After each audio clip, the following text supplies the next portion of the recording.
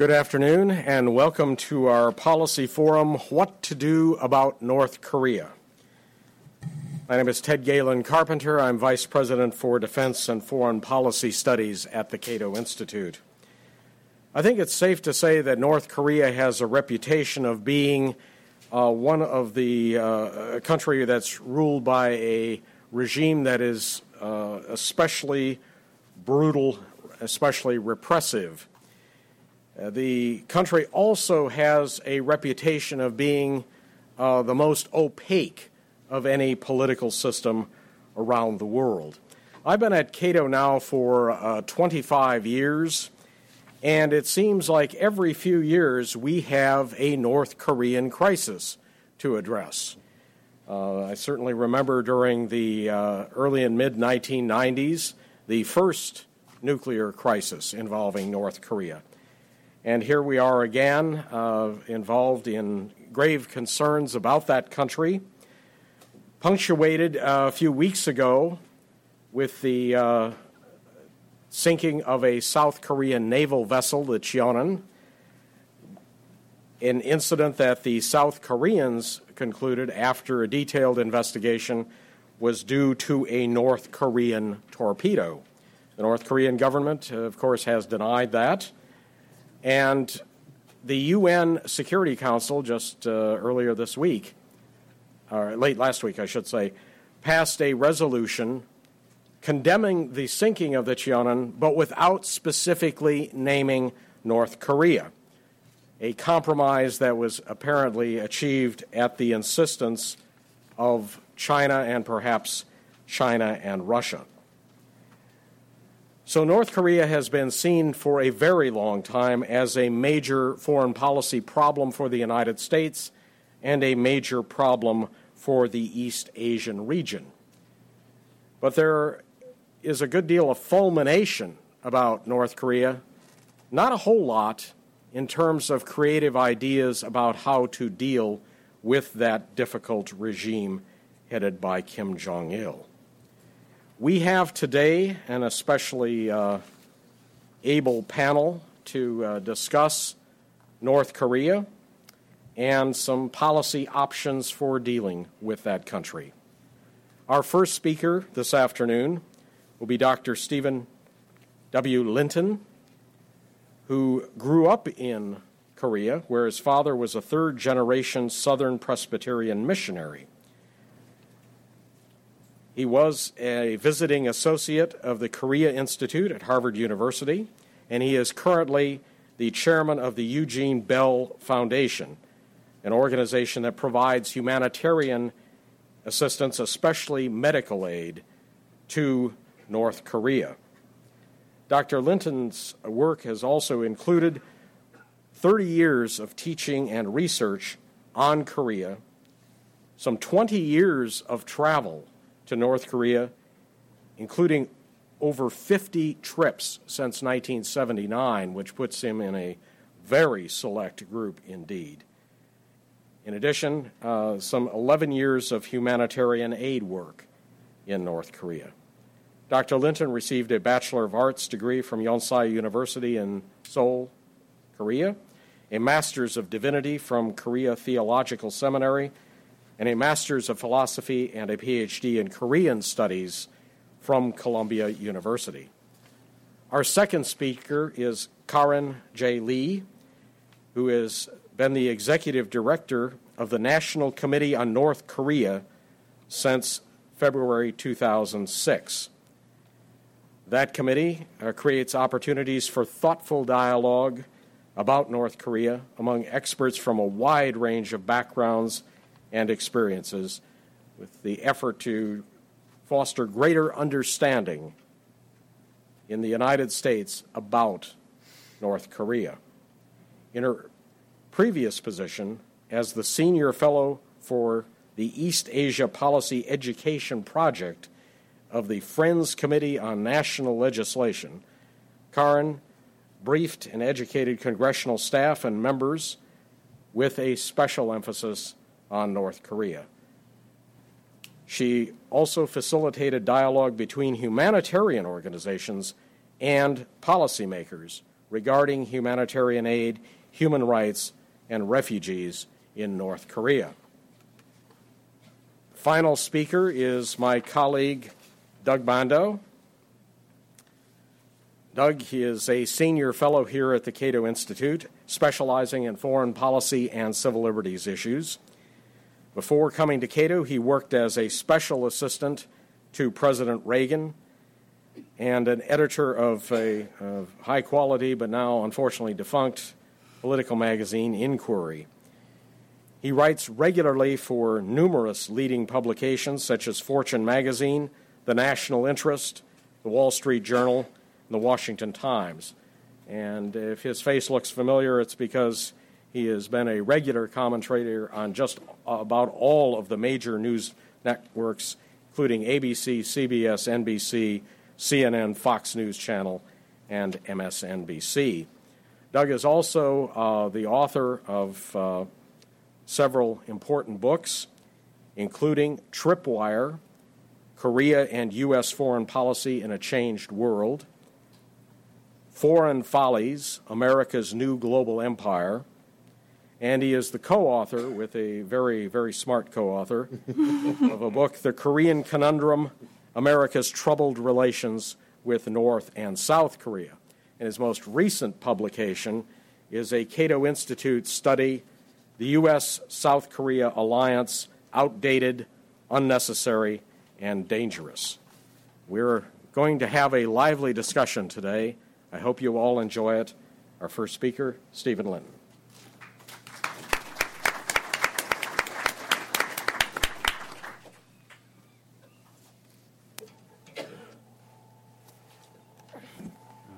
Thank you, Ted. I really appreciate the invitation that Cato has given me to make this presentation. Doug has been a friend for a long time. And I'm going to, at the end of my presentation, actually show a video, if I could, after making a few brief remarks. Actually, some of you picked up our brochures. It is very bad policy when you're trying to raise money to pick an argument. But in the spirit of Cato, both the present and the original, I thought I would try to do that just to provoke perhaps a little bit different dialogue about North Korea. I had a professor at Columbia, Gary Ledyard, who used to lament that after a lifetime of studying Korea, still, for the U.S., Korea is primarily a problem rather than a country. And at the time he said this, it didn't make a lot of sense to me because as someone who has spent most of his life in Korea, I have a hard time thinking of Korea just as a problem. But I learned what that meant in the 80s when I was teaching on the faculty at Columbia, when a student from Korea came to me who was doing some research in the U.S. She was in the U.S. for the first time. And whether deliberately or otherwise, she had been selected as she was very much a radical in the 80s. And if any of you know modern Korean history, you know that the 80s was full of very radical students. And she came into my office and she was very, very frustrated. And finally she blurted out, "I came to the U.S. to grab somebody by the throat, and I can't find anyone." Now, what was her problem? It was a fascinating statement. Her problem wasn't that this was just her first visit to the U.S. Her problem was that she had an excessively ideological construct of the world, and that her experience of the U.S. Shattered it. It's what David Hume might have called a world inversion, where someone adopts an ideology and then begins to interpret the entirety of reality through that particular ideological construct. Now, may I make a point?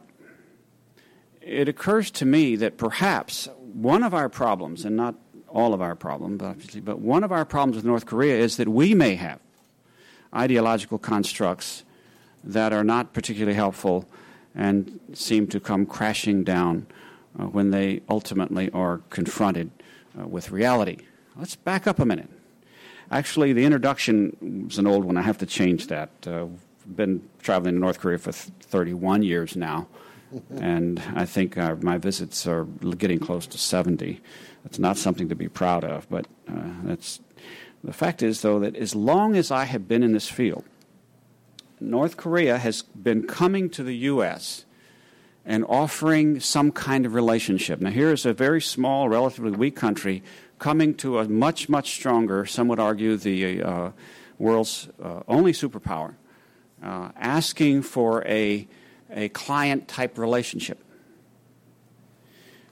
That fact hit me like a ton of bricks in 1979, and I can testify to you that to this very day, although the terms of engagement obviously have changed quite a bit, North Korea is still, in some sense, looking for a positive relationship with the United States.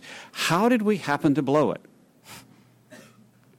How did we happen to stand 30 years later not only without that relationship, but arguably in a worse position than we were when we started?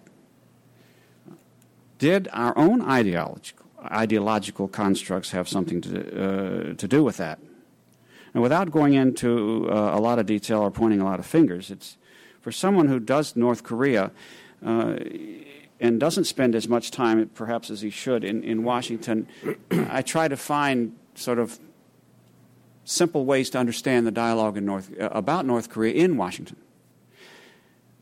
There are considerable numbers of people, there were even more under the Clinton administration, who somehow felt that carrots would work. It was almost like the Unification Church notion of love bombing the North Koreans. If you love bomb them, they'll be overwhelmed with your sincerity and good intentions and change.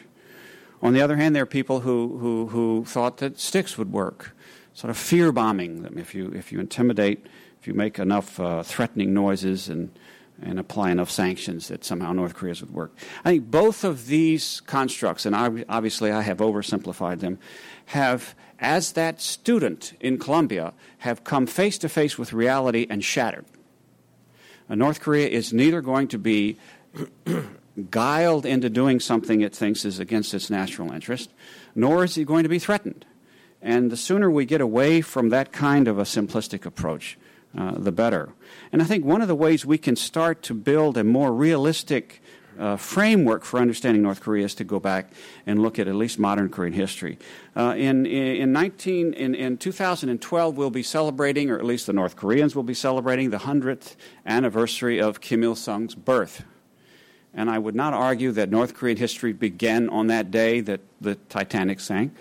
But nevertheless, clearly he played a key role. I would rather date the ideological and the foundational elements of North Korean society as having been laid during the March 1st movement in 1919, when the Japanese brutally suppressed unarmed demonstrators who were demonstrating for Korean national sovereignty and freedom from the Japanese colonial rule. During that time, there was a significant shift in the history of Korean nationalism, and in a sense, one of the biggest shifts was a shift away from a Christian-inspired gradualist approach to national liberation, an Irenic, if you please, self-betterment approach that would eventually result in national liberation, a shift away from that to a much more radical and violent approach, the approach of Marxism. Actually, Kim Il-sung's family was probably part of the people who made this shift, or at least certain members of it. We certainly know that his family had a very strong connection to the Protestant church. He told Billy Graham in 1992, in my presence, that he had never had a chance, or he had never had the time to give Christianity serious thought because he was too concerned about national liberation. And if you might say, he decided to forego a program for individual salvation for what he considered essential for national salvation or national survival. Then what happened in North Korea when Kim Il-sung did come to power in 1948? As most of you probably know, North Korea underwent a fundamental social reorganization, and it made rapid progress, especially in its military armament, and it risked all on reunifying Korea by force in 1950. In other words, the Marxist regime was willing to put everything on the line for what it considered the key to Korean national survival, and that was the reunification of Korea. And they lost. They did this, and they will tell you time and time again, because they believe even today that in the long run, Korea's survival as an independent state requires some kind of national reunification. What happened in the 60s? They sprinted ahead again of the South. And actually, for me, it was the late 60s and early 70s was a very exciting period. North Korea sprinted again in the 60s, but by the end of the 60s, its economy was beginning to slowly lose the race with South Korea. It's very interesting.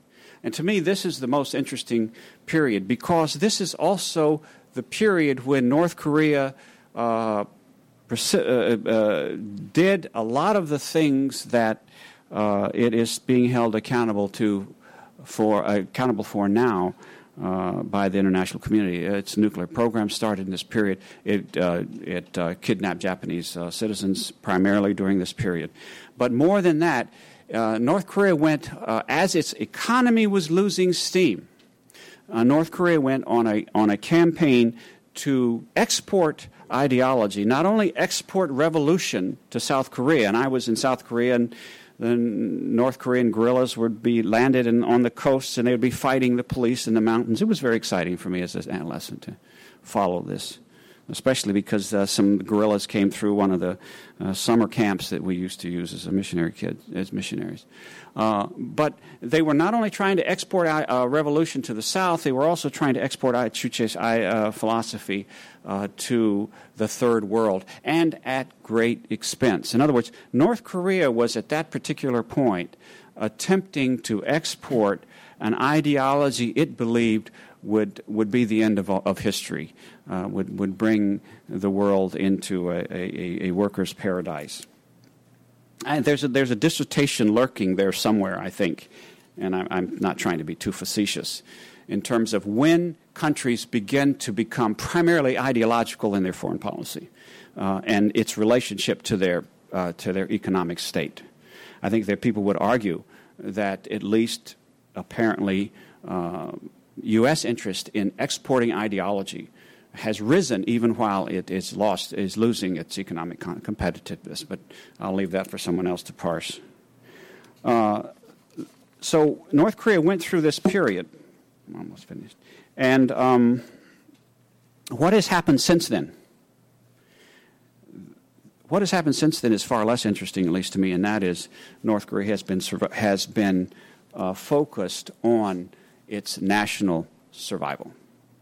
One way or another, it wants to survive, and it has given up its ideological programs for export and is focused primarily on building real political relationships and diplomatic relationships that will allow it to survive. And my argument is simply this. What have we offered the North Koreans? Have we offered them? I mean, here's a country that was, in a sense, born with a concern for national survival, did have a very brief period of ideological export, but has been back at the game of national survival since at least the 80s. What are we really offering them? Are we offering them national survival, or are we offering them another extreme makeover, according to an ideology that will, in a sense, negate most of what they consider their primary gains in the last 50 years? I would argue that we have offered them a program that, at least to a North Korean, does not compute as national survival. Whereas China understands this quite well and is offering the North Koreans a program, perhaps fewer carrots, but certainly one that is fortified with a lot more coherent and tangible national survival than perhaps the one the West has been offering them. And we can discuss that later. Then what would I do about North Korea? Very briefly. The irony of it, and this is also another interesting characteristic, I think, that emerges at least from the study of North Korea, is that in combating North Korea, often nations act like North Korea, not in a negative sense, but in a strategic or a structural sense. In other words, in combating North Korea, the South Korean government, although it is a pluralistic society, it has huge civilian sector resources, it has an enormous private sector pool of wealth. Nevertheless, South Korea tries to approach North Korea the way North Korea approaches South Korea, by funneling everything through government ministries, by strangling, in a sense, or denying its private sector full participation. To an extent, the U.S. does the same with sanctions. We don't allow our private sector to engage North Korea. And I would argue that a free society's strength is not in its government, it's in its private sector. And when a free society tries to funnel everything through government initiatives and government ministries, you have a weakening rather than a strengthening of the process. The Eugene Bell Foundation, to get to my video, I'm trying to get this under time here, is an effort that was initiated by Korean Americans to engage North Korea on a private sector level. And I think it gives a very brief idea of what it might be like if, in fact, the U.S. private sector could also engage North Korea, particularly its Korean American population, and could engage North Korea on an individual basis without the constructions and the conditions that are imposed upon it today. Eugene Bell has been doing humanitarian aid in North Korea for the last 15 years, and we actually deal with about a third of North Korea's, or we have till recently, a third of North Korea's tuberculosis patients, which is its primary medical concern, and in the last 3 years have shifted over to multi-drug resistance. And so to allow our other speakers sufficient time, I would like to just run this video to give you an idea of what we do, and then I'll sit down. Can we... how do we get this going here? Is there someone in the back who...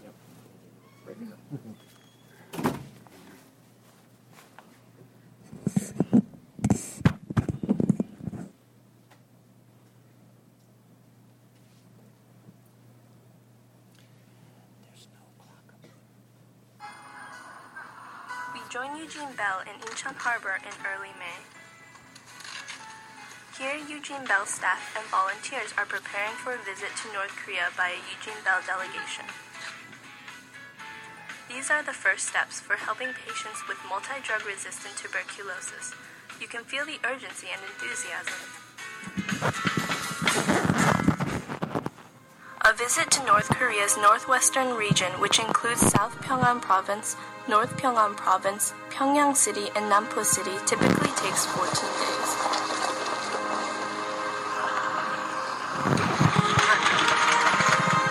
Despite careful preparations, the delegation's visit proved to be a challenge. Our vehicle became stuck on a narrow, muddy road.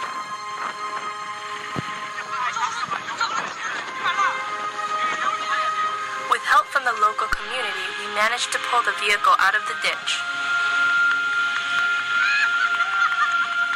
The hospitality and enthusiastic help from good-natured volunteers encouraged us to press onward.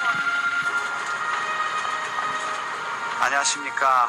요양소 방문은 이번에 몇 번 하지만은 대체로 다재내성 치료센터에 집중하고 있습니다. 다재내성이 너무 중요하기 때문에 우리 사업이 그쪽으로 지금 많이 움직이는 것 같습니다. 그러나 다제내성은 일반 결핵보다 훨씬 힘들고 이 꼬불꼬불한 길처럼 아주 험한 길입니다. 같이 가셨으면 참 좋겠습니다.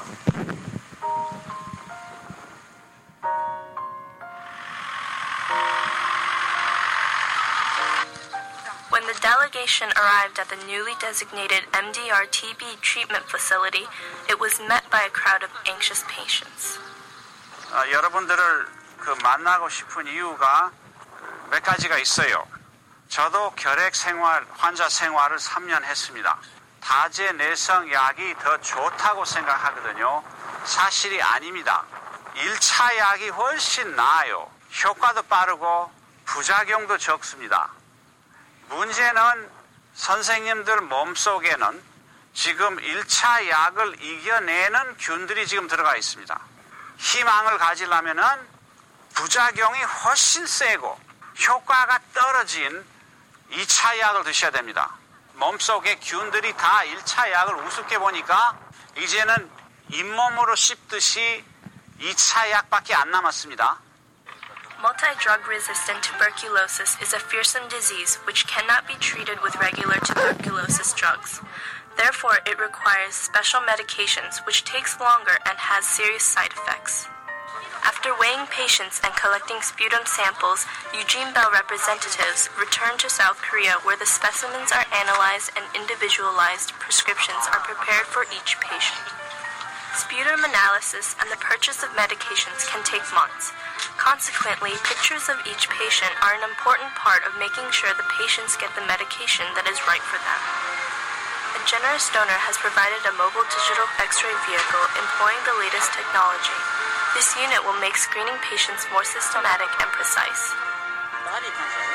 We met a patient receiving MDR-TB medicine from Eugene Bell for the first time. 언제부터 아팠습니까? 21살. 21살. 지금은 몇 살이세요? 30살입니다. 30살. 그럼 9년 동안 결핵하고 싸우셨네요. 어디 환자님 한마디만 말씀해 주십시오. 숨 차도 말 좀 하라. 숨이 차서요. 숨이 차서요? 그런데 이런 환자도 약이 잘 들면 회복할 수 있습니다. 그래서 지금 포기하지 조금 약을 마십시오. 먹었다고 왔는데. 의지력이 강합니다. 예, 환자님. Among the patients waiting for medicine, we saw a familiar face. 아이고 이게 오늘은 그때는 우시였는데 오늘은 웃은 날이네요. 예, 스승님들이 많이 후원해 주셔서 많이 나갔습니다. 그래요? 예. This is Myungwol Kim, whom the delegation met last autumn. Miss Kim, a doctor herself, is obviously much healthier after 6 months of medication. 약을 먹게 돼서 제가 이렇게 많이 퍼준 데서 이렇게 스승님들 앞에 우는 얼굴이 아니라 웃는 얼굴로 서게 되었습니다.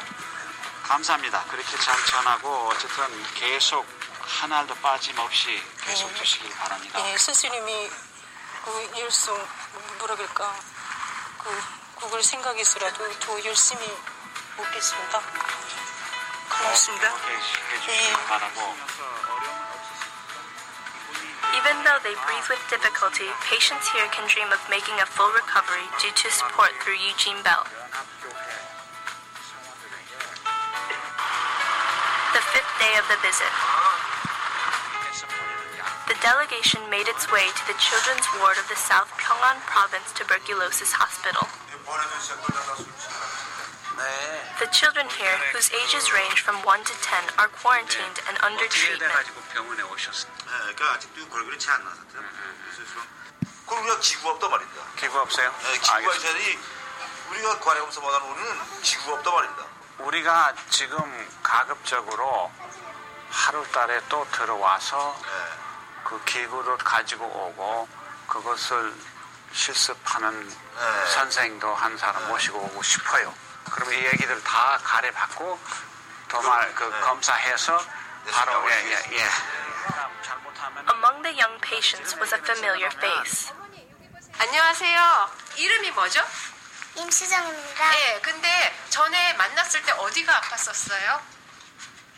시침이 당할 때 여기가 아팠습니다. 근데 지금은 어때요? 일 없습니다. 진짜 일 없어요? 예. 수정이 어린이 약 갖고 왔는데 그 약 굉장히 쓰거든요. 그래도 잘 먹어야 돼요. 예. 알았죠? 예. Sujong, who gave us a sputum sample last time, promised to take her medications faithfully. 약 잘 드셔요. 예. 아파서 왔어요, 여기? 예. 어디가 아파요? 림파결핵입니다. 임파결핵. 엄마 아빠는 어디 있어요?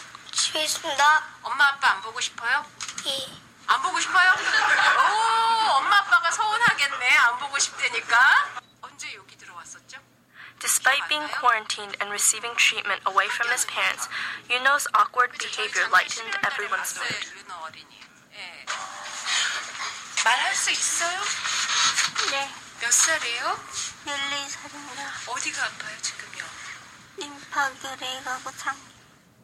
The sight of 14-year-old Yerin's lesions left everyone speechless. 보여줘요. 조금만 내려줄래요? 큰일 났네. 일을 어떻게 해. 엄마 아빠는 어디 있어요, 지금요? 집에 있습니다. Eugene Bell will keep trying its best so that Yerim and children like her, who should be happily playing outside, can get well. 14살. 알겠어요. A few days later, the delegation visited a school where children were being given physical examinations with equipment provided by another donor. The children appeared nervous at the sight of the medical equipment, but in their sparkling eyes, we could see a healthier future for the North Korean people. 이번에 큰 발전들이 많이 있었어요. 가제내성 환자들 집중적으로 센터에서 치료하게 됐고요. 그리고 약 복용하는 것도 훨씬 더 규칙적으로 하고 있는 것 같습니다. 이동 검진차도 이제는 활용할 수 있고 이동 건물들까지 보내주셔서 병동들에서 환자들이 훨씬 더 치료가 잘 될 겁니다. 다 여러분들의 사랑 때문이죠. 유진벨 대표로 다시 한번 감사의 인사를 드리고 싶습니다. 정말 고맙습니다. 앞으로도 계속 이 사업에 관심을 가져주셨으면 그리고 계속 기도 좀 해주셨으면 감사하겠습니다. 혹시 여기 기타 치십니까? 네. 어느 분이 기타 여기 분이 있어. 한번 쳐보시죠. 한번 어디 음악회 좀 One 해주실래요? MDR-TB patient played the guitar for the visiting delegation.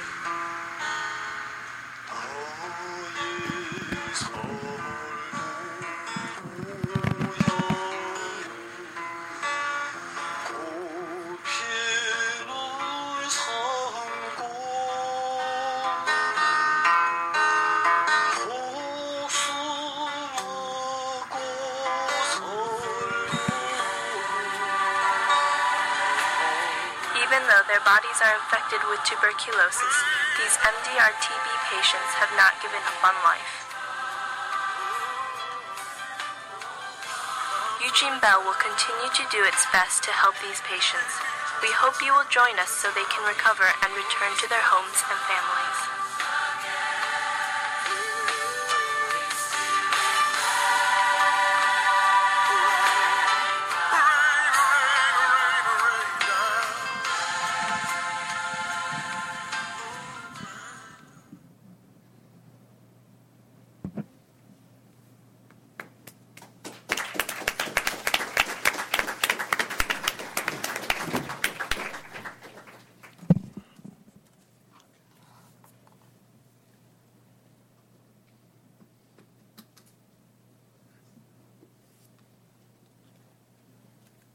That's it. Thanks.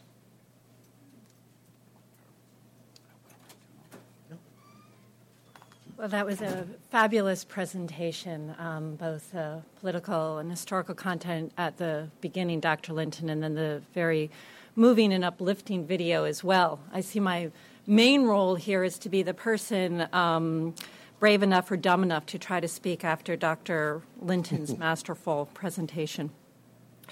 I thought I would, first of all, thank the Cato Institute for giving me the opportunity to speak today and to thank this audience for coming to hear us. I thought I would spend a little bit of time today looking at the lessons that have been learned from previous sanctions regimes. These lessons are, in fact, well known, but it seems that they're forgotten when we talk about what the United States would like to get out of sanctioning the United States. The slides that you'll be seeing today are, by and large, quotations from sanctions experts. I'm happy to provide you with the sources for those quotations after the presentation if you're interested. Depending on the amount of time I have today, I've cleverly forgotten to start my clock. I will cover the following topics: cost to the sending nation, the fact that success isn't really successful, there are unintended consequences, partial compliance should be met with partial reward, and of course there's different national interests that influence the success rate of sanctions. But the most basic rule of sanctions that has been taught is that sanctions are a tactic. They're not a policy in and of themselves. And I think that the Obama administration and the South Korean government have been complimented by some observers for their tactics, but there's an overall question of where's the strategy? What comes? We know that you are seeking this step, and we kind of know what your second step is, but what's your third step? I think we definitely see that in the response to the Cheonan incident, in which there seems to be no exit strategy beyond measures taken in response to the Cheonan incident. Costs to the sending nation are a very important part of a sanctions regime. China is often criticized for not doing enough to make sanctions against the DPRK really effective. Well, guess what? Every sanctions regime has someone who's willing to break the regime for their own economic interests. In Iraq, for example, Jordan weakened the sanctions regime because of continuing to pursue trade with Iraq. When we talk about why China won't engage entirely in a sanctions regime against the DPRK, people talk about the fact that China wants to retain stability in the DPRK. But there's another reason, and that's their own economic interest. For sanctions to be successful, the sending nation has to have economic relations with the country that it is willing to sacrifice in order for the sanctions to be effective. So the U.S., of course, is perfectly happy to have a sanctions regime against the DPRK because it sacrifices absolutely nothing economically, whereas China does have to make sacrifices in order for the economic sanctions to be effective. What we have right now is a very interesting new development, and that is that South Korea is making an economic sacrifice in response to the Cheonan incident. And it will be interesting to see whether or not South Korea is able to sustain this economic sacrifice. A recent Chosun Ilbo report says that business people engaged in North Korean projects say they will be ruined if trade does not resume soon. So let's say that South Korea listens to its people and that trade is restarted again. The question then is, how can the United States continue to criticize China if it chooses not to engage in sanctions against the DPRK for its economic loss, if it doesn't also choose to criticize South Korea if, in fact, it makes this decision? The one time that the United States successfully changed the balance sheet for China on sanctions against the DPRK was Banco Delta Asia, which was a financial sanction, not an economic sanction. But at that time, in September 2005, when the Treasury Department named Banco Delta Asia as a financial institution of primary money laundering concern, it made clear to China that the entire rating of its financial system was at stake, and that if China did not take moves to isolate BDA, Banco Delta Asia, that there would be consequences to its own ability to do business. At that time, however, China and the United States were cooperating together much more closely on policy towards the DPRK. I'm not entirely convinced that financial sanctions like that could be successful again right now, particularly when U.S. policy has backed China into North Korea's corner in relation to responses to the Chonan.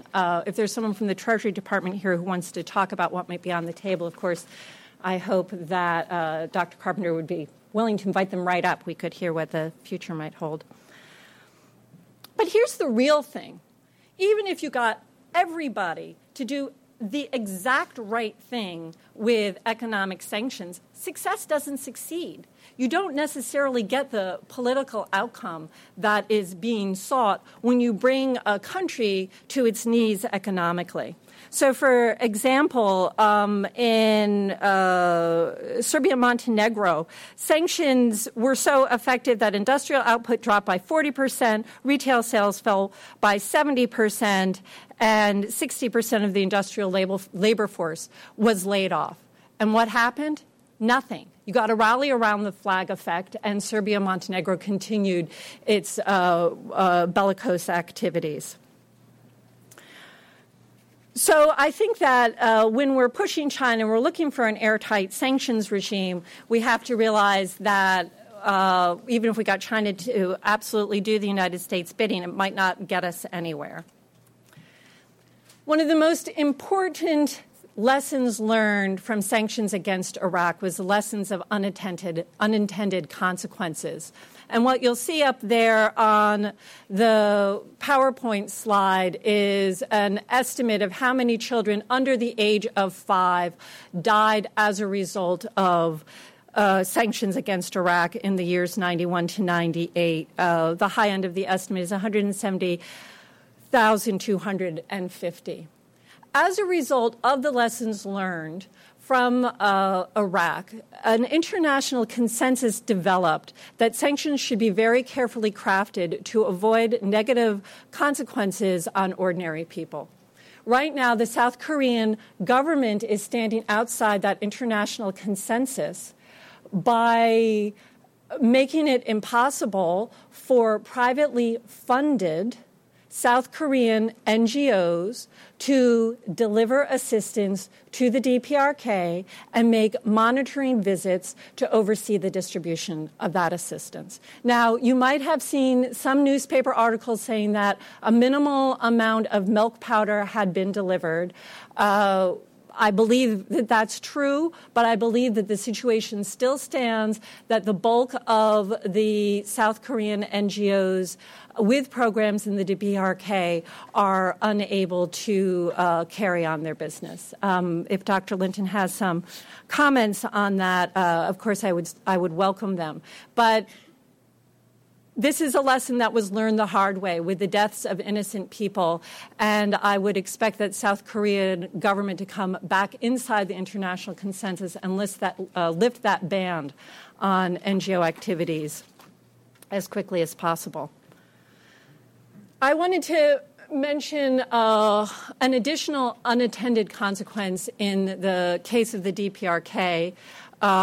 This quotation is from Ambassador Donald Gregg and Don Oberdorfer, made in September 2006.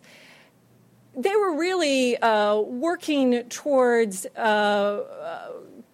sustaining the relationships that people in the DPRK had made with people in the United States working effectively towards diplomatic solutions to North Korea's nuclear weapons program. Right now, the Obama administration has linked visas for Track 2 dialogue to success on the nuclear issue. This took place before the Chonan incident. Therefore, the Obama administration was saying, our levers are so weak that we are forced to use visas as a means to express our displeasure with the North Korean government. And we are forced to allow this kind of private sector dialogue on the U.S. side. On the North Korean side, of course, there is not a private sector. But we are forced to stop that. I don't think that visa denial is an expression of strength. I think that visa denial is an expression of weakness. And I would really like to see our government develop a transparent visa policy that encourages dialogue instead of discouraging it. Now, quite obviously, sanctions regimes stand or fall on whether or not sending nations are in agreement with the purpose of the sanctions. These quotations here are from Paul Conlon, who has an interesting observation that the first round of sanctions against Iraq were sent by nations who, in fact, most of whom had suffered invasion or attempted invasion in living memory, or had had property wrested from them in the past through invasion. Thus, when Iraq invaded Kuwait, all of them had this automatic empathy and sympathy, and they became quite powerful sending nations in an effort to reverse Iraq's behavior, which was, of course, unsuccessful. But at least you had most people on board then. In the case of the second wave of sanctions, rather than having this discrete goal that was easily identifiable, has it been reached, has it not been reached, you had this more amorphous goal of arms control. And as the sanctions dragged on, Conlon here asserts that three of the sending nations, the United States, Britain, and France, kind of changed their goal to an economic warfare such that they were satisfied with the weakness, a weakened Iraq state as a satisfactory outcome, because then they didn't have to worry about Iraq anymore. Now, we know that there are diverse goals regarding sanctions and resolutions against the DPRK. But one of the things that's really different between 1718, UN Security Council Resolution 1718, and UN Security Council Resolution 1874, is that with 1718 in 2006, there was nearly a consensus that the purpose of that resolution was to bring North Korea back to the table, back to six-party talks. But with 1874, and certainly with any outcome from post-Chonan, I doubt that consensus is going to be there.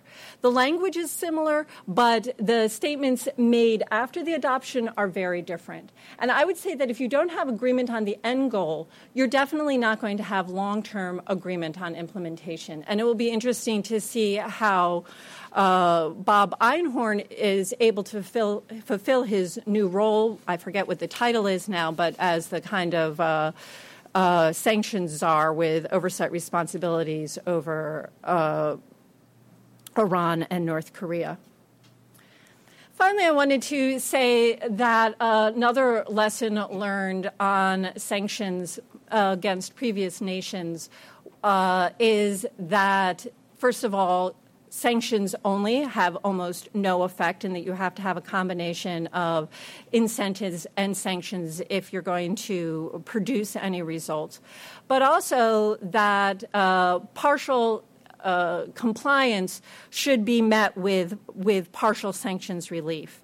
One of the might-have-beens that is discussed is that in Iraq, partial concessions to UN demands were made in 1993 and 1994, with Iraq accepting UN's weapons monitoring on its territory and recognizing the redrawn borders with Kuwait. But the sanctions regime decided not to recognize those partial concessions, and so, in fact, the sanctions were continued until war took place.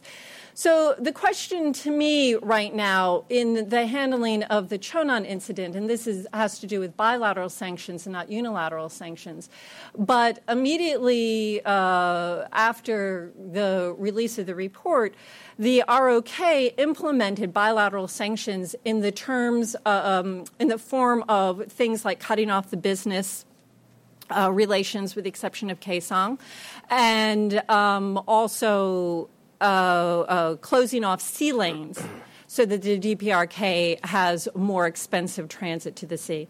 So the question is, and I am summing up here, whether or not there's any outcome that the ROK government sees as satisfactory towards that would result in lifting the sanctions if there is partial compliance. But unfortunately, conversations that I had with people in the U.S. government and the South Korean government a couple of weeks ago was we're focused on New York. Once we see the outcome in New York, then we'll talk about an exit strategy. So once again, I would go back to my very first comment that sanctions are not a tactic, they're an overall strategy. And so we really need to see the direction that our government and the South Korean government are intending to go. Thank you very much. Thank you.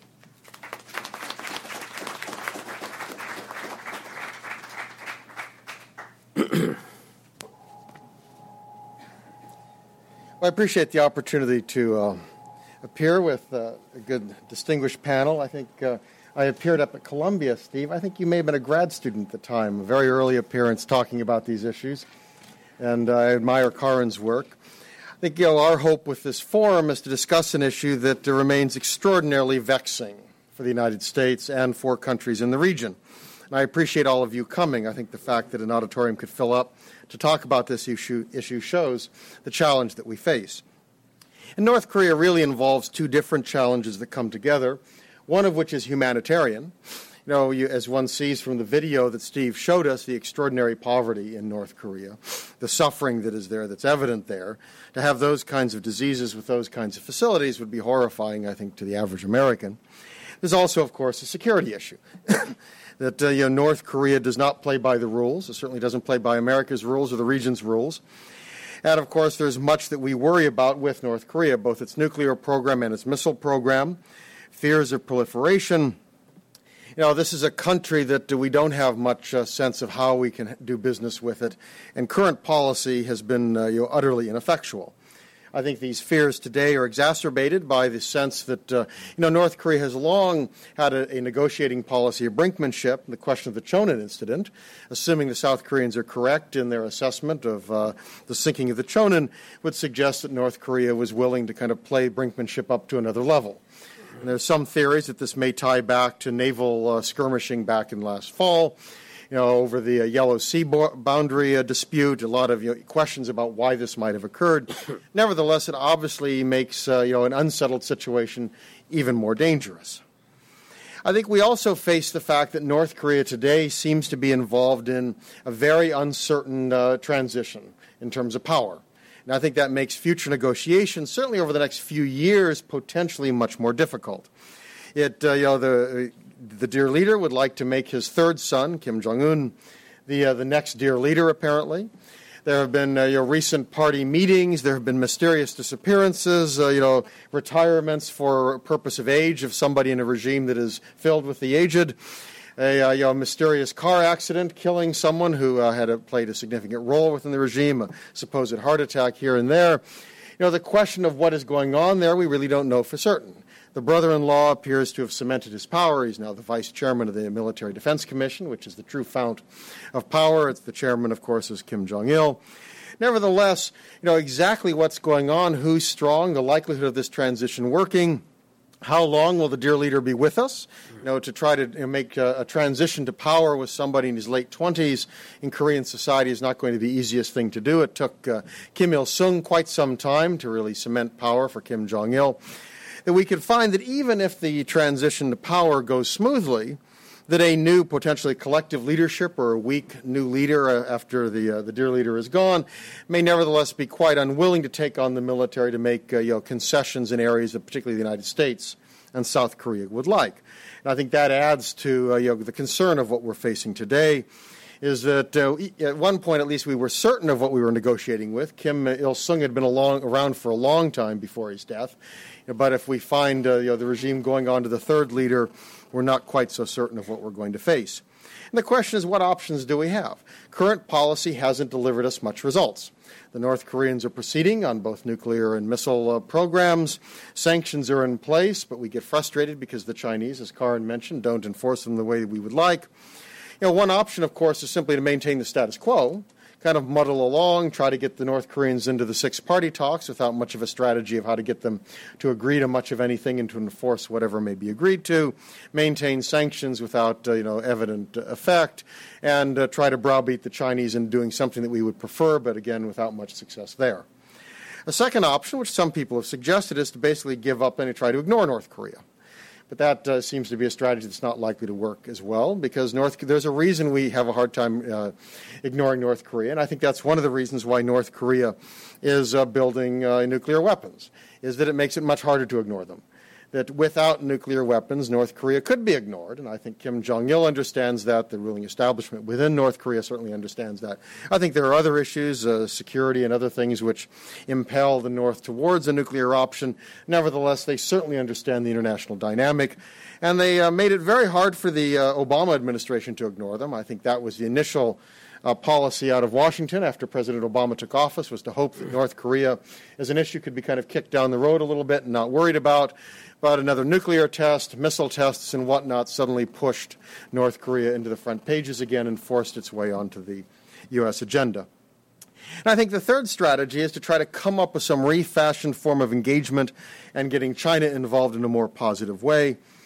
And this is something where I think Karin is absolutely right. We have a lot of tactics out there, and certainly sanctions have been a tactic, but the question is, what's our strategy? Is there an overall way to put everything together and try to move North Korea forward and forward with some kind of result, positive result with North Korea? I think, of course, there is no option out there that we know will work. I mean, let's face it, trying to deal with that regime is going to be extraordinarily difficult for a lot of reasons.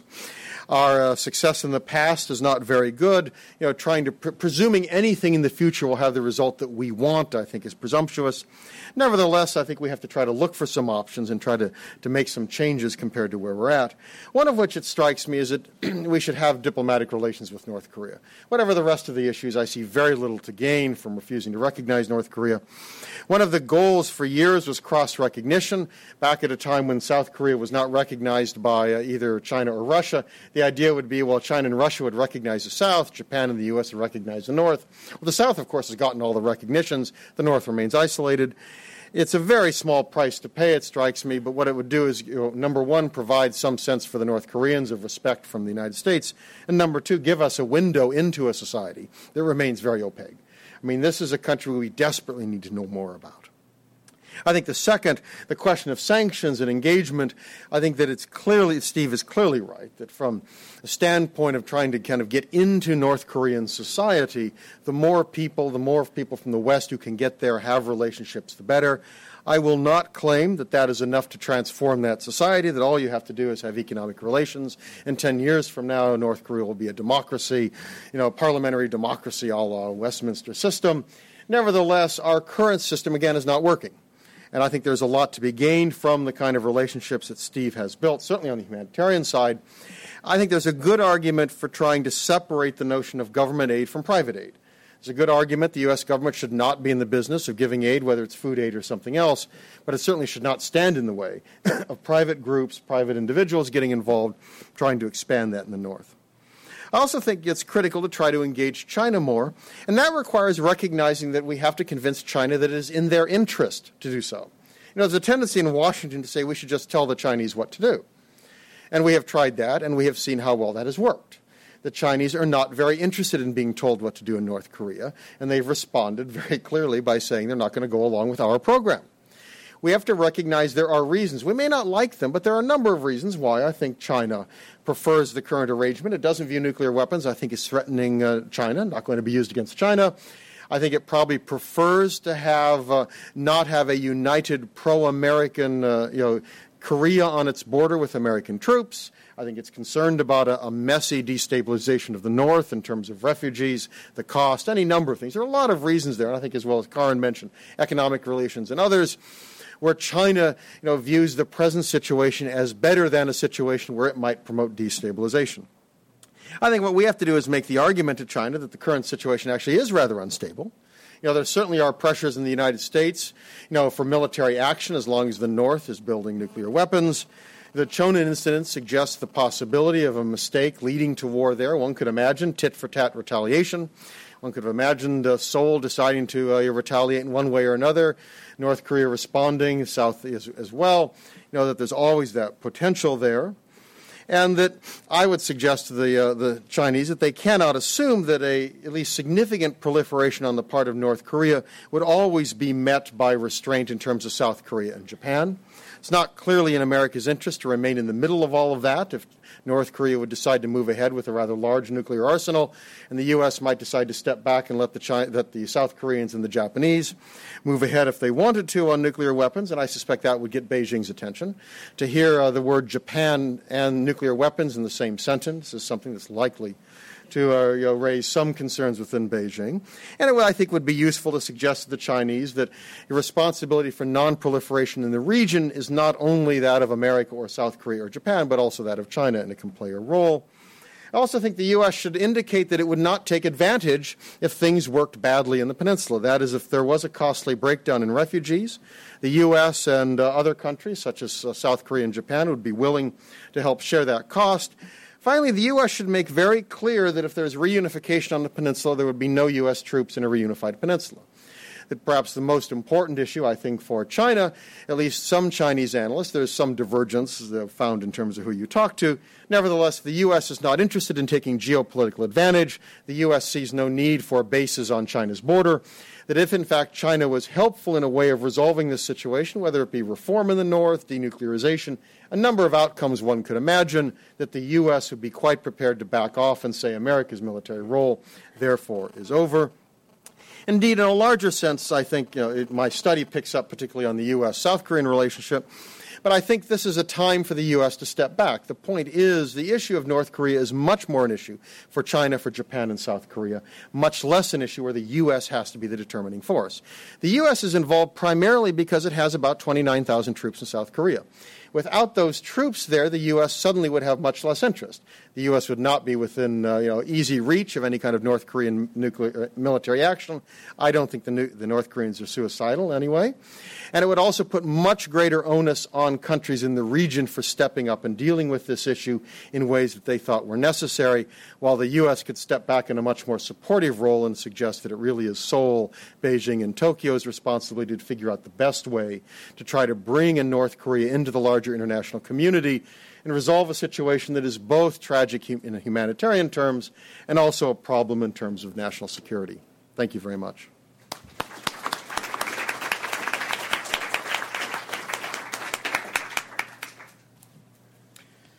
We have about 25 minutes for audience participation. A few ground rules here. Please raise your hand. Wait for me to call on you. Also, please wait for the microphone to come around so that we can hear your question. And then finally, I invoke the Jeopardy rule from that famous television program. Please make your comment brief and in the form of a question. Also indicate if it is directed to a particular panel member or to the panel in general. Yes, on the aisle here on the left.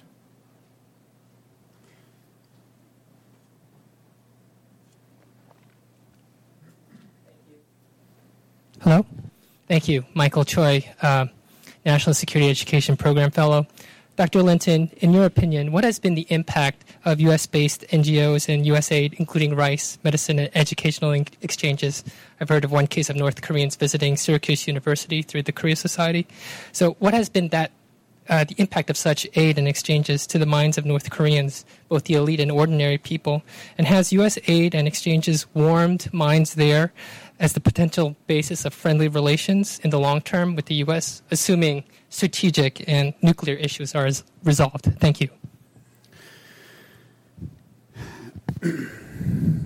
Let me try to answer this as briefly as I can. There is an assumption, and forgive me for talking about ideology. That's my field, not medicine.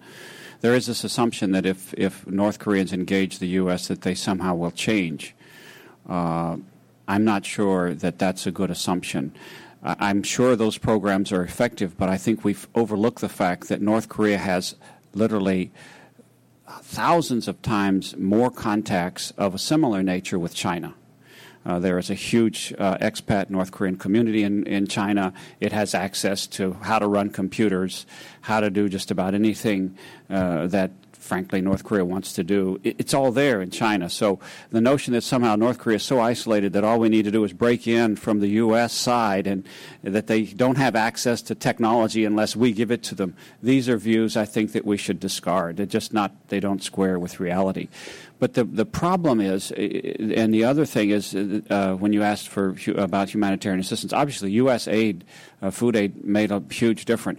One of the things that concerns me is, though, that we are increasingly using our private sector as instruments of policy.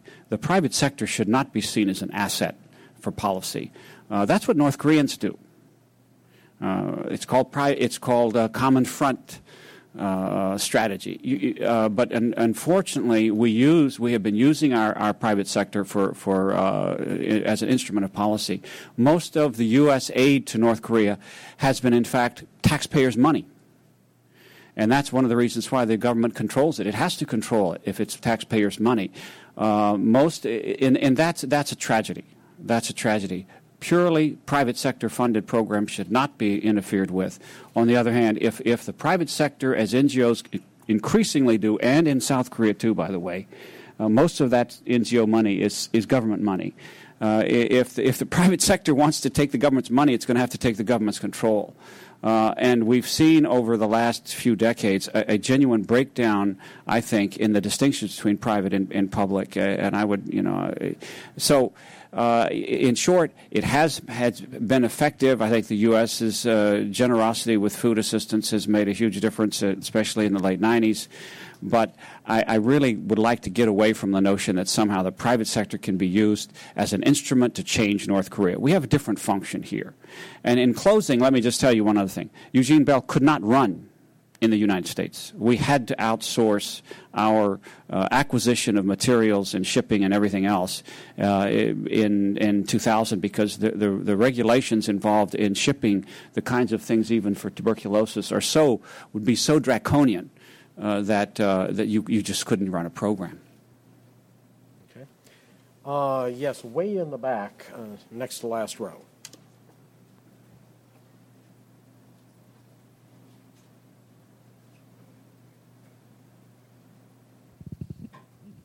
Thank you. My name is Sean Tan, and I'm a journalist with AFP.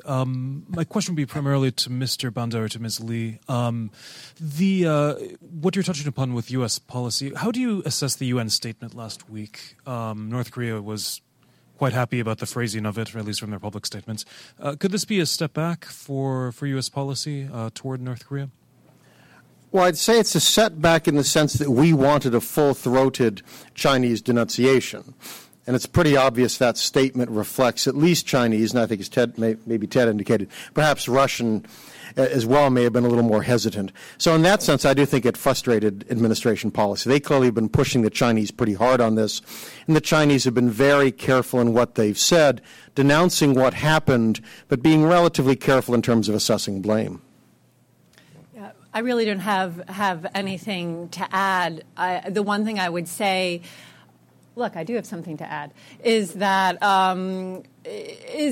the U.S. and the ROK set very high expectations of what was going to happen. And they did that in part because they were trying to meet what they call the demands of the ROK public.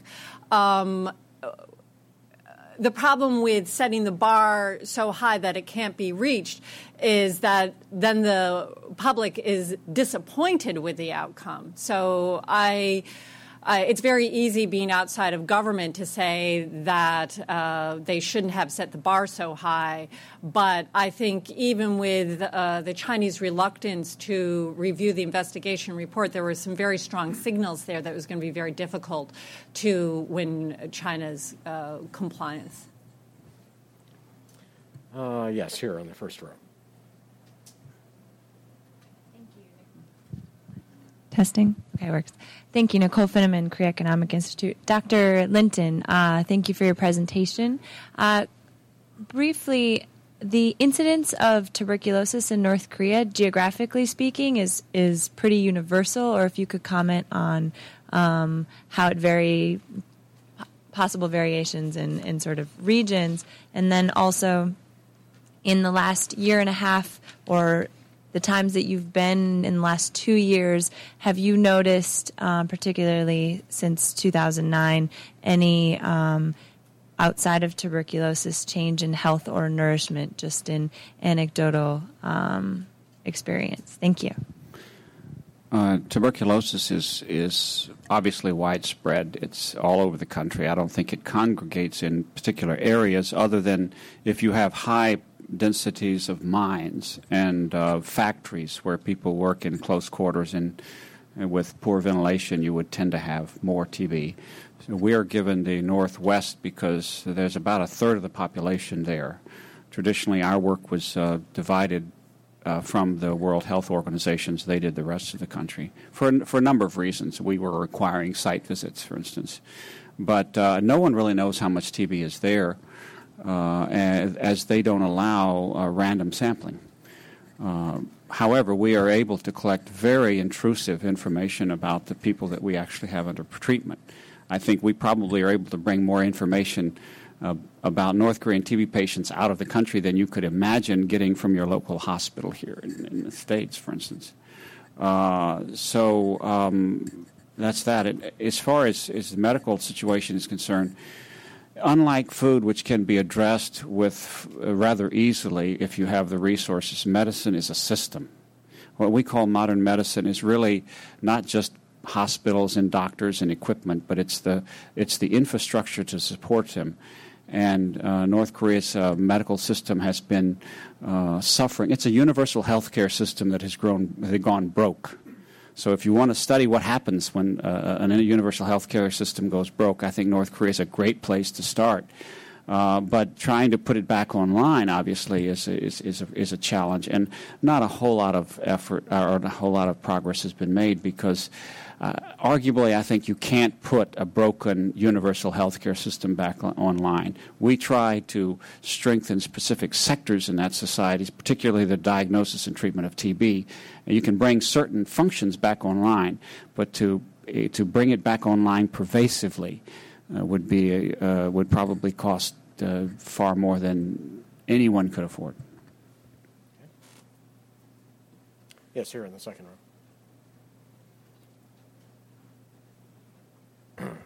Hi, my name is Chen Yingcai. I'm with Chinese Media Net. I have a question for Mr. Linton. You mentioned in your talk that North Korea entered the stage of national survival in the end of 1970s. If you are familiar with Chinese history, you know that at that time, China also started its comprehensive national reform and opened up to the world. And now China is doing very well, survived very well.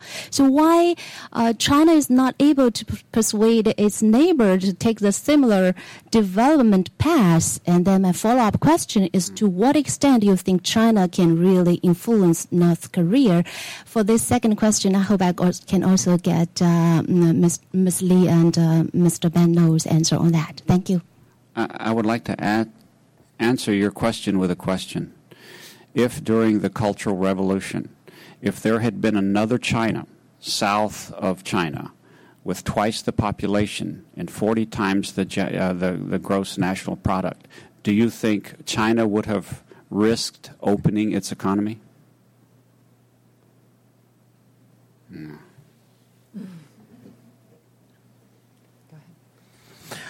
I think none of us really knows exactly how much clout Beijing has in North Korea. You know, the primary Chinese influence would be through its aid, both food and energy. On the other hand, you know, the Juche philosophy is not just directed against the West, it's directed against other countries, which would include China. You know, the relationship between the North and China has been close. Nevertheless, it has not always been an easy one. So I think that's one reason why China is somewhat hesitant to use whatever clout it has, because it's simply not a question of sending an emissary to Pyongyang and telling Kim Jong-il what to do. It's a question of trying to cajole and to encourage and to move. And clearly, the Chinese have encouraged North Korea to adopt. And when he's visited, they brought him to Shanghai. I mean, he's visited clearly a lot of the areas of economic growth. He's not unaware of that. And to some degree, I think what we see with Kaesong and other things is an attempt on North Korea's part to promote some economic growth while trying to limit any potential political contagion. Clearly, China has gone far further, and I assume is continuing to make those encouragements in North Korea. The only thing I have to add is, first of all, on the people-to-people level, to reiterate what Dr. Linton already said, which is there are hundreds of, if not thousands, of North Koreans inside the DPRK. They have access to information there that if there is going to be any kind of evolution of the DPRK government, that's where the information is going to come from. It's not going to come from us. And in terms of coercive power, first of all, I don't think it's there, and as much as we'd like it to be. But most importantly, I think that we have to respect the China's interest in the DPRK and in maintaining the DPRK. Now, we always say that. We always say, oh, yes, well, they want stability on their border, but, and then we say they should really do what we want them to do. You have to drop the but out of there, because that but is actually meaningless. And I think what's important is that we get ourselves understanding the Chinese perspective fluently enough so that when we ask it to act against the DPRK, we are not, in fact, pushing it into a corner or pushing it into solidarity with the DPRK. Certainly what happened around the Chonan was that the pressure that we put on China made it move closer to the DPRK. So, and I think that's because we failed to understand its overarching interests. Could I add one? I love ironies. And as I said, one of the things that I find fascinating is that as countries try to combat North Korea, they adapt strategies that appear like North Korea's. The U.S. and South Korea are supposed to be capitalist countries. But in fact, it's the Chinese private sector that has the most capitalist type advantages and access to North Korea. The South Korean program, I'm not sure that the South Koreans would lose money if you tabulated the amount of money that has gone from the taxpayer to create that zone in the first place. South Korea's contacts with North Korea are heavily private sector, government partnerships, but really what it means is they're government-managed economic relationships. And those companies are guaranteed a certain amount of insurance by the taxpayer. Whereas if a Chinese businessman goes to North Korea and loses his shirt, nobody's going to bail him out. As a result of that kind of private sector initiative, the Chinese impact on North Korea's economy, and probably, arguably, as Karen said, eventually on North Korean society is going to be much higher. So we have hamstrung our private sector with our regulations so that in many ways we appear more like a government like North Korea that has total control and total management of its private sector, at least in terms of our relationship to North Korea. And that, to me, is a fundamental mistake. Can I just add one thing? I'm in complete agreement with everything you're saying, but just to clarify that the business, inter-Korean business that's been suspended is outside of Kaesong. Kaesong businesses continue, and I'm not aware that the ones South Korean companies investing outside of Kaesong have that insurance they don't. Policy. Yeah. Right here in the second row.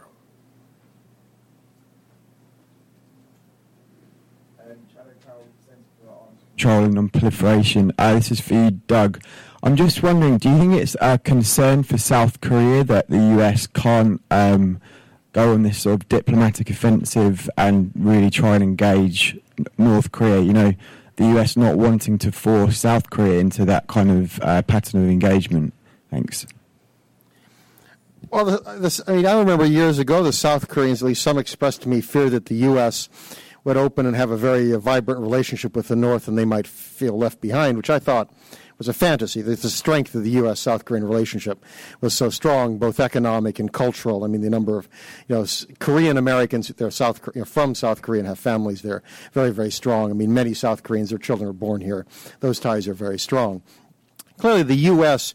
I mean, if you look at kind of the governments in Seoul and Washington, very often they've gone in cycles. I mean, George W. Bush and Kim Dae-jung didn't get along very well. I mean, you find, it's clear that they didn't particularly care for the Roh Moo-hyun administration either. Today, it looks like the Obama and the Lee administrations get along pretty well. So it does make sense to have a coordinated policy. I think not only Seoul and Washington, but also Tokyo.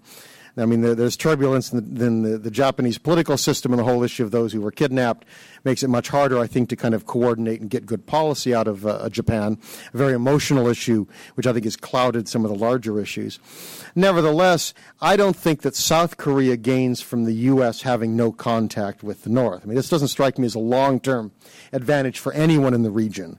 Maybe to some degree in Seoul they view it, the U.S., to the extent we have to go through them to have contact with the North, but I think over the long term that's a very unsatisfactory arrangement. Okay. Yes, yeah.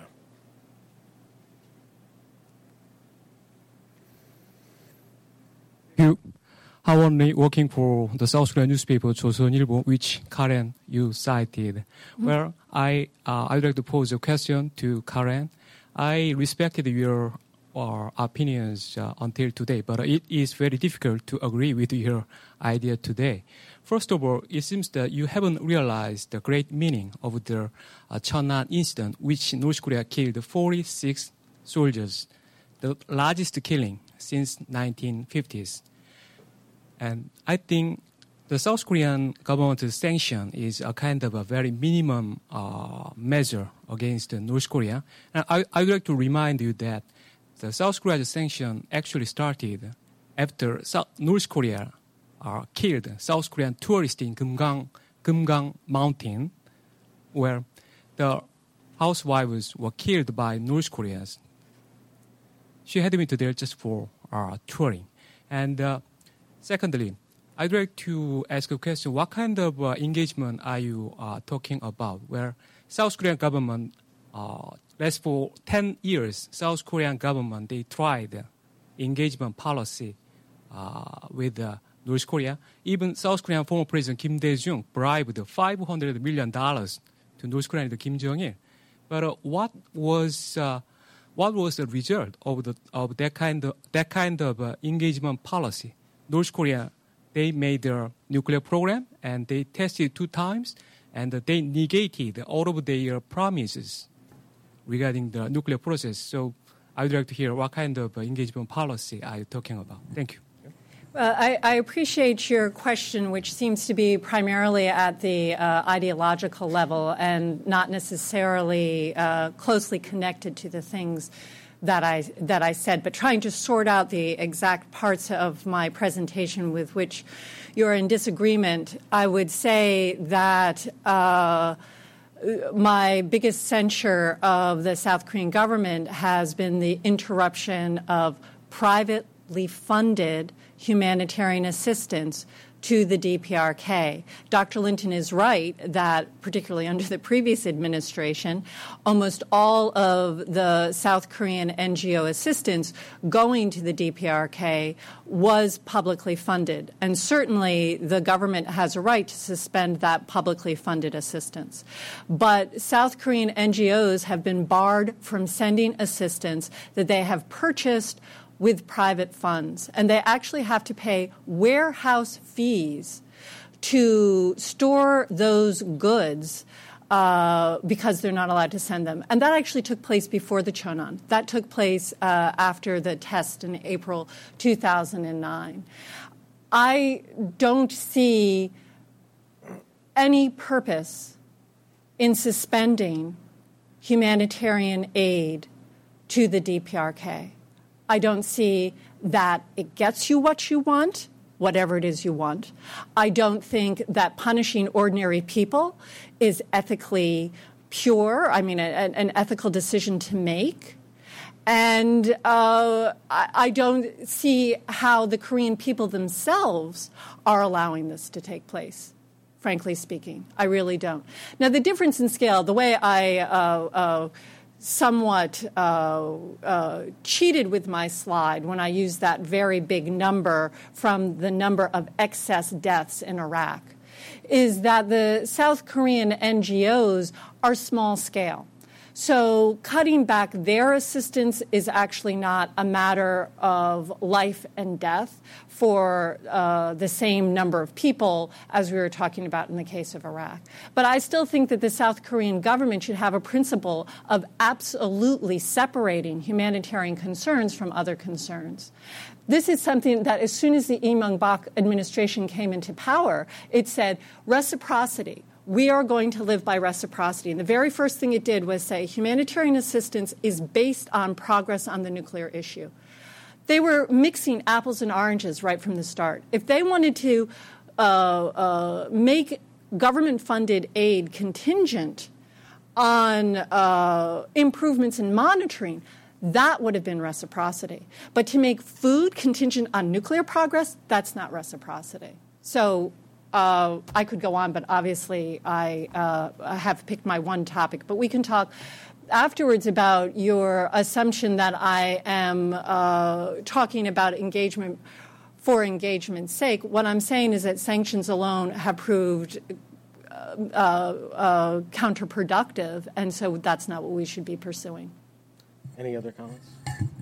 If not, unfortunately, we have reached the end of our allotted time.